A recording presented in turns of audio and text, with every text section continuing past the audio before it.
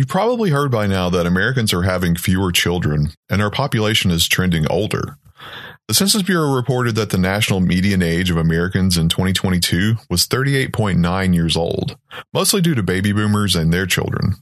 If you haven't had to take care of an elderly relative yet, the likelihood will increase in the next few years as our parents start to slow down. So I talked with the author of an excellent book about elder care, and I asked her for advice we can all use to help our loved ones when the time comes for some extra care. I'm Josh Morgan. That conversation is coming up next on The Plural of You, the podcast about people helping people.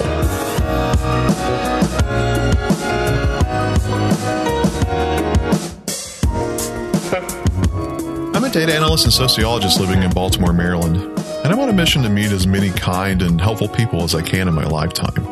So I publish this podcast on the 15th of every month so I can introduce them to you.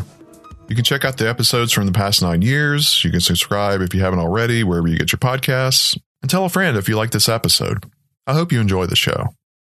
This month, I'd like to introduce you to Petra Weggel. Petra is a graphic designer and a transplant from Germany who now lives in Haiku, Hawaii, which is on the island of Maui. Her parents in Germany started getting older a few years ago, to the point where they could no longer take care of themselves as well. And with no one else to help her, she had to take on the roles of caregiver and care organizer from thousands of miles away. After a few years of learning elder care from the ground up, Petra gathered her notes and wrote a book about her experiences. She self-published the Elder Care Playbook, How to Organize Care for Your Aging Loved One in 2021. The book combines her own story of elder care with an exhaustive guide on everything a person needs to get started. We'll talk about some of the contents of the book in a bit.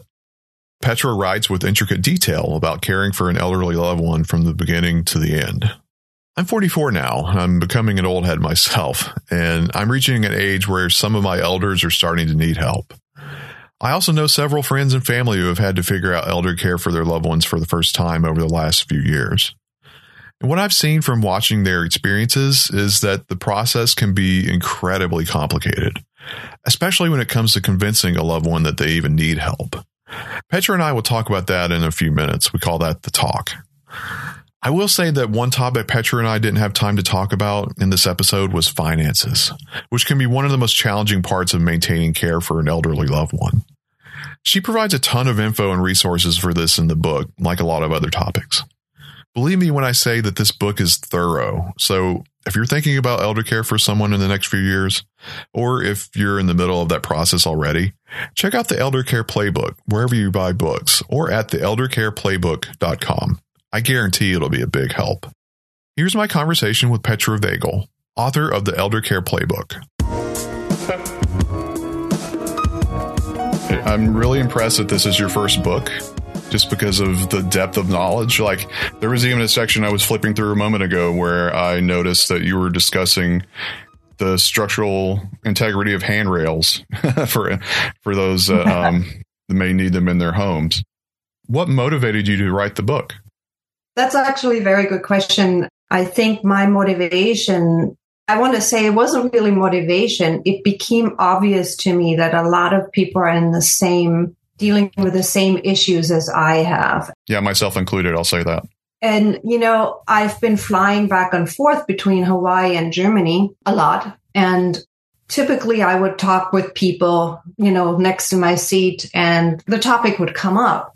And when I would tell people like what I'm going through, sharing my personal experiences and so forth, I would very, very often hear them say like, oh my gosh, this is exactly what I'm dealing with, or, can you tell me more about it? And the next thing you would know, it's like the plane is going for the approach, and they would thank me and would say, gosh, I wish you had more time to tell me more about this. And it was like one of those very, very long haul flights when all of a sudden it dawned on me, and I'm like, I have so much knowledge that I can share, and why not write a book about it? Now, I'm not an author by trade. I'm a graphic designer, but I have worked in the publishing field a lot. Then I felt like, it shouldn't be so difficult, and I should just try it. So that's what I really did. Yeah, and you did the graphic design for the book as well, and I was noticing the cover looks really well designed. So yeah, I literally did it from front to back. Mm-hmm. like I said before, there's a lot of information we could talk about in the book because you cover so much. But I think one important distinction that I noticed early on when I was reading was you make a distinction between caregivers and care organizers when we talk about elder care. Would you mind elaborating on the difference between that? I mean, I have a general understanding, but why do you feel it's necessary to separate the two?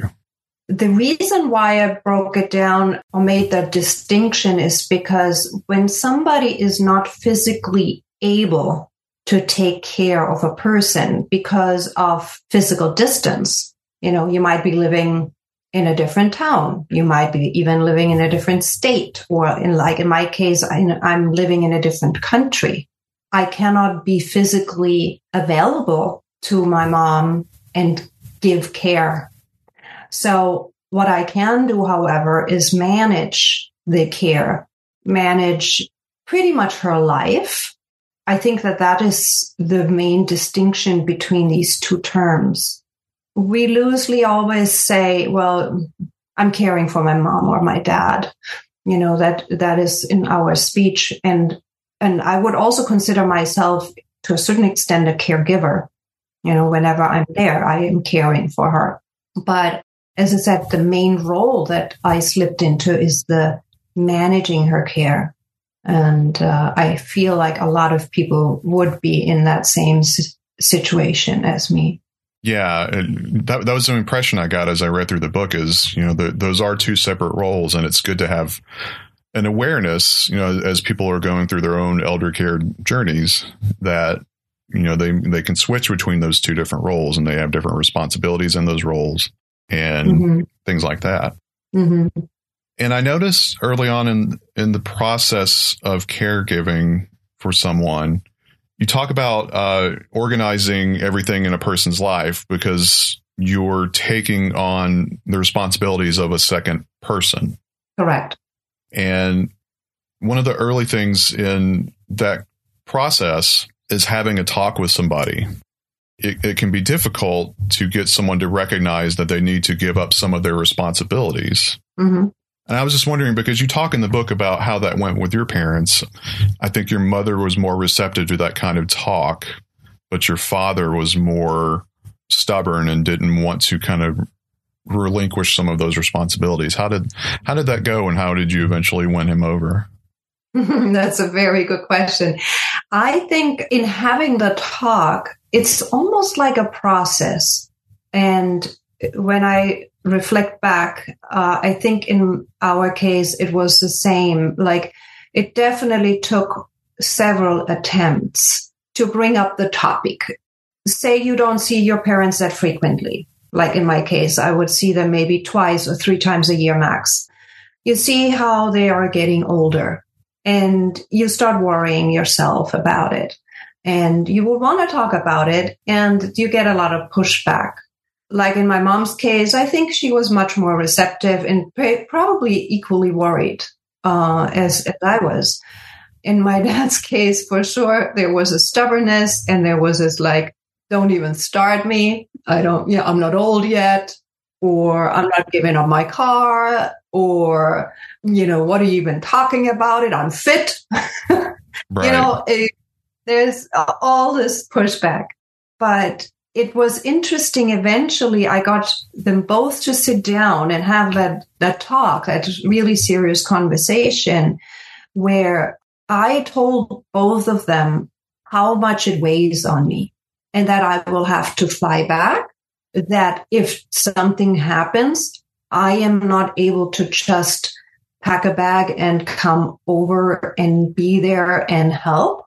And I asked them what their plan is, how they envision, dealing with something that goes wrong, whether that's an illness, whether that is even something that's failing in the house, anything that they can't tackle themselves anymore. Like, do you even know what you're doing? Do you have the support system? And I think once I made them aware that, hey, actually, we should look at this. We should think about it a little bit. We were able to talk about that. And then I brought up things like my parents had a garden. and they loved their garden and they used to garden for a long, long time, but it became overgrown. It was not manageable anymore. So I said, well, there is a guy who's offering gardening services. Would you be willing and considering to hire somebody? And at first it was this like, no, we're not going to spend any money on that. But, when I presented them with the numbers, it was all of a sudden like, oh, that's not too bad. And I think that one of the things that I did do before I had the talk is I had sort of noticed where they needed most of the help. I had already kind of made my internal list as to what I needed to address. I just didn't tell them that. I just knew for myself, okay, garden is an issue, or housekeeping is starting to be an issue, or, there are repairs on the house that needed to be done. And my mom couldn't possibly do them. She started already with macular degeneration. So that was a problem. And I tried to research services ahead of time. So I came prepared, basically, like, if they didn't have an answer as to like, okay, this is what we need to do, I could tell them, okay, this is what I know. And, let's take a look at that and see whether that is something you want. Trying to make it so that you're still fulfilling their wishes is just sort of a different way of working around what they're able to put into meeting those. Yes. I find it very, very important and, want to know your listeners to know that we are dealing with adults. These are people with their own wishes, with their own wants, with their own life. And I think as children, we always try to make it better for them, make improvements and stuff, but they don't want to be told. Like when we were children, we didn't want to be told. Right. So there's a little bit of a role reversal. And I think one has to be really sensitive to that. That's a good point. And the other thing is people when they get older, they don't want to relinquish their willpower. They don't want to relinquish and say, I give up and you do everything. They still want to have a purpose.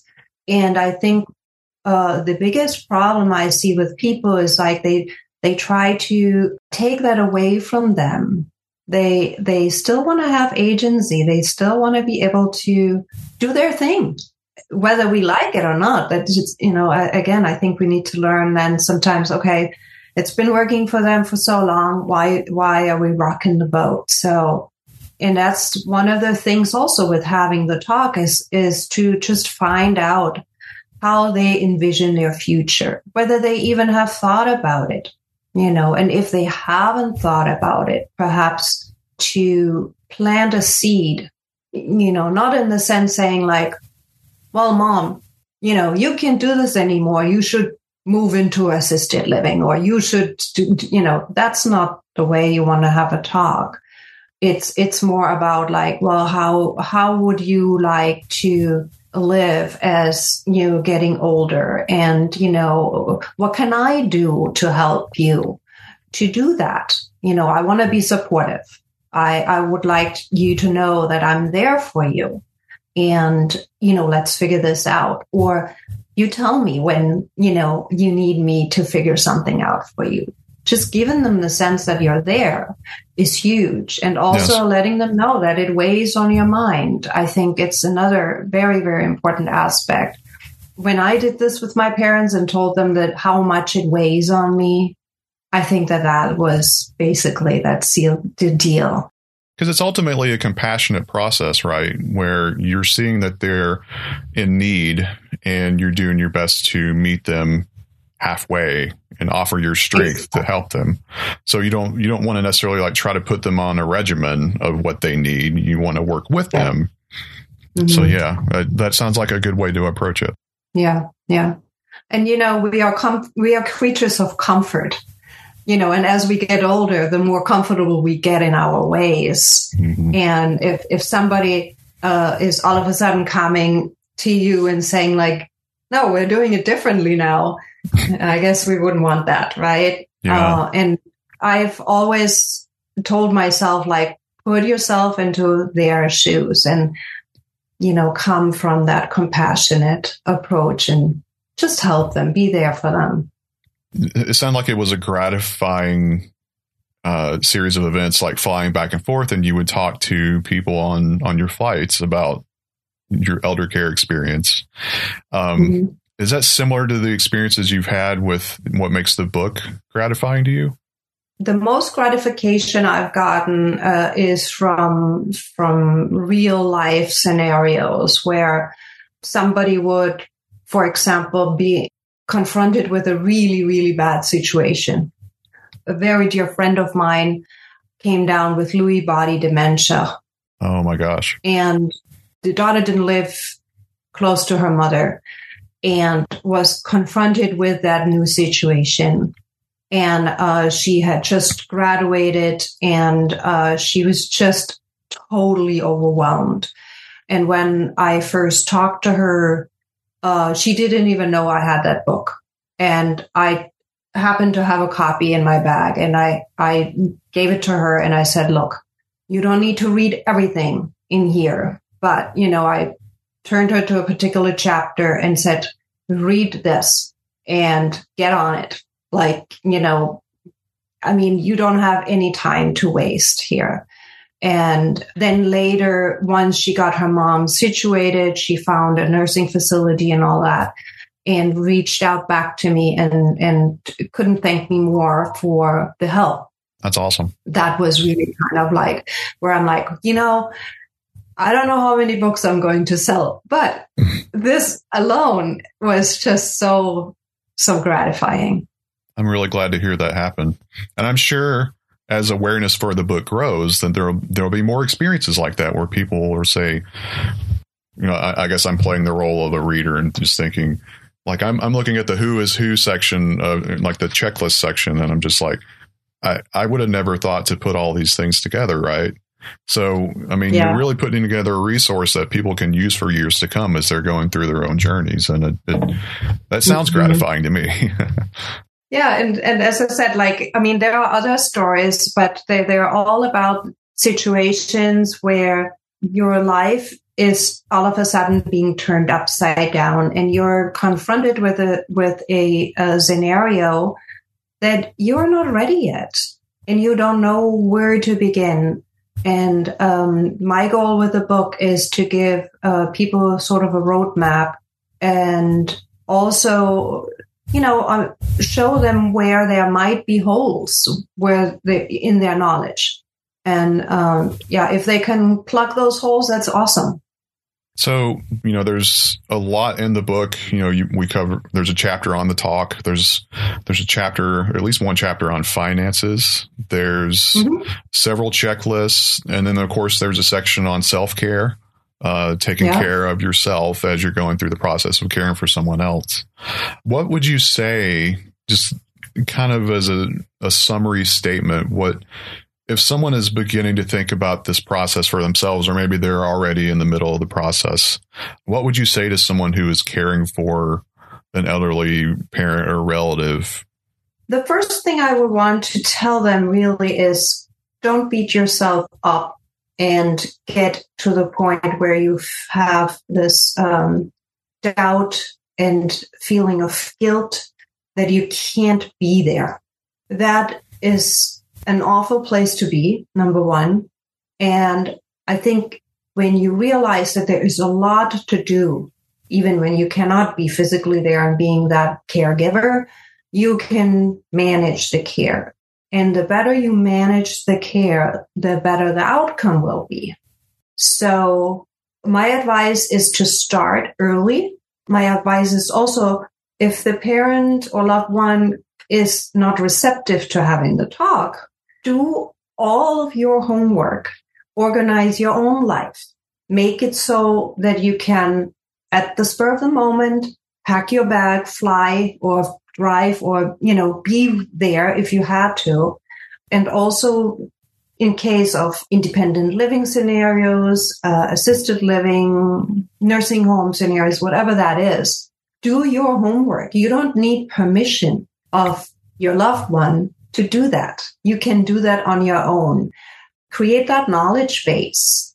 I think that is really what helps people keep their calm and avoid burnout in the long run. Because when things happen, it is so easy to burn out. You'll be overwhelmed. There's lots of emotions going on. And you might be torn between your own family that you might have, your own life, your job, and then your aging parent. And you're constantly being pulled left and right. And you're not yourself anymore. And that's where that self-care aspect comes to play, right? That is really my advice. Start early. If you know your parent wants to stay in their place, whatever that place is, you can already try to figure out how to make that happen. Whether that is in-home care later on, whether that is modifying the house, you can, figure that out in your mind. Again, you don't need permission to do that. You can just have that in your pocket. You pull it out when you need it. Maybe you never need it, but just the preparation alone goes a long way. Yeah.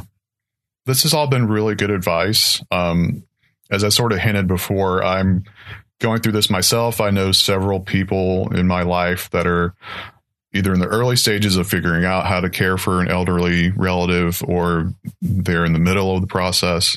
So the reason I reached out to you is because I just find this book so valuable. I can't say enough good things about like all the information that you put in. Thank you. Especially for your first book. That's what blows me away. I mean, I know you've had experience in the publishing industry, but it's still, there's just, I guess I'm stressing to the listeners that there's so much in this book that's valuable. So I'm grateful that you made the time to talk with me about it, Petra. It's leaving me speechless a little bit. Well, thank you so much, Josh, for giving me the time. If you'd like to follow Petra and her updates related to elder care, check out her Facebook page at the Elder Care Playbook. You can also visit the eldercareplaybook.com to read Petra's blog and order the book. I hope you'll check it out when the time comes. This is The Plural of You. I'm Josh Morgan, and the show's website is pluralofyou.org. That's all for now. Thank you for being kind today. Take care.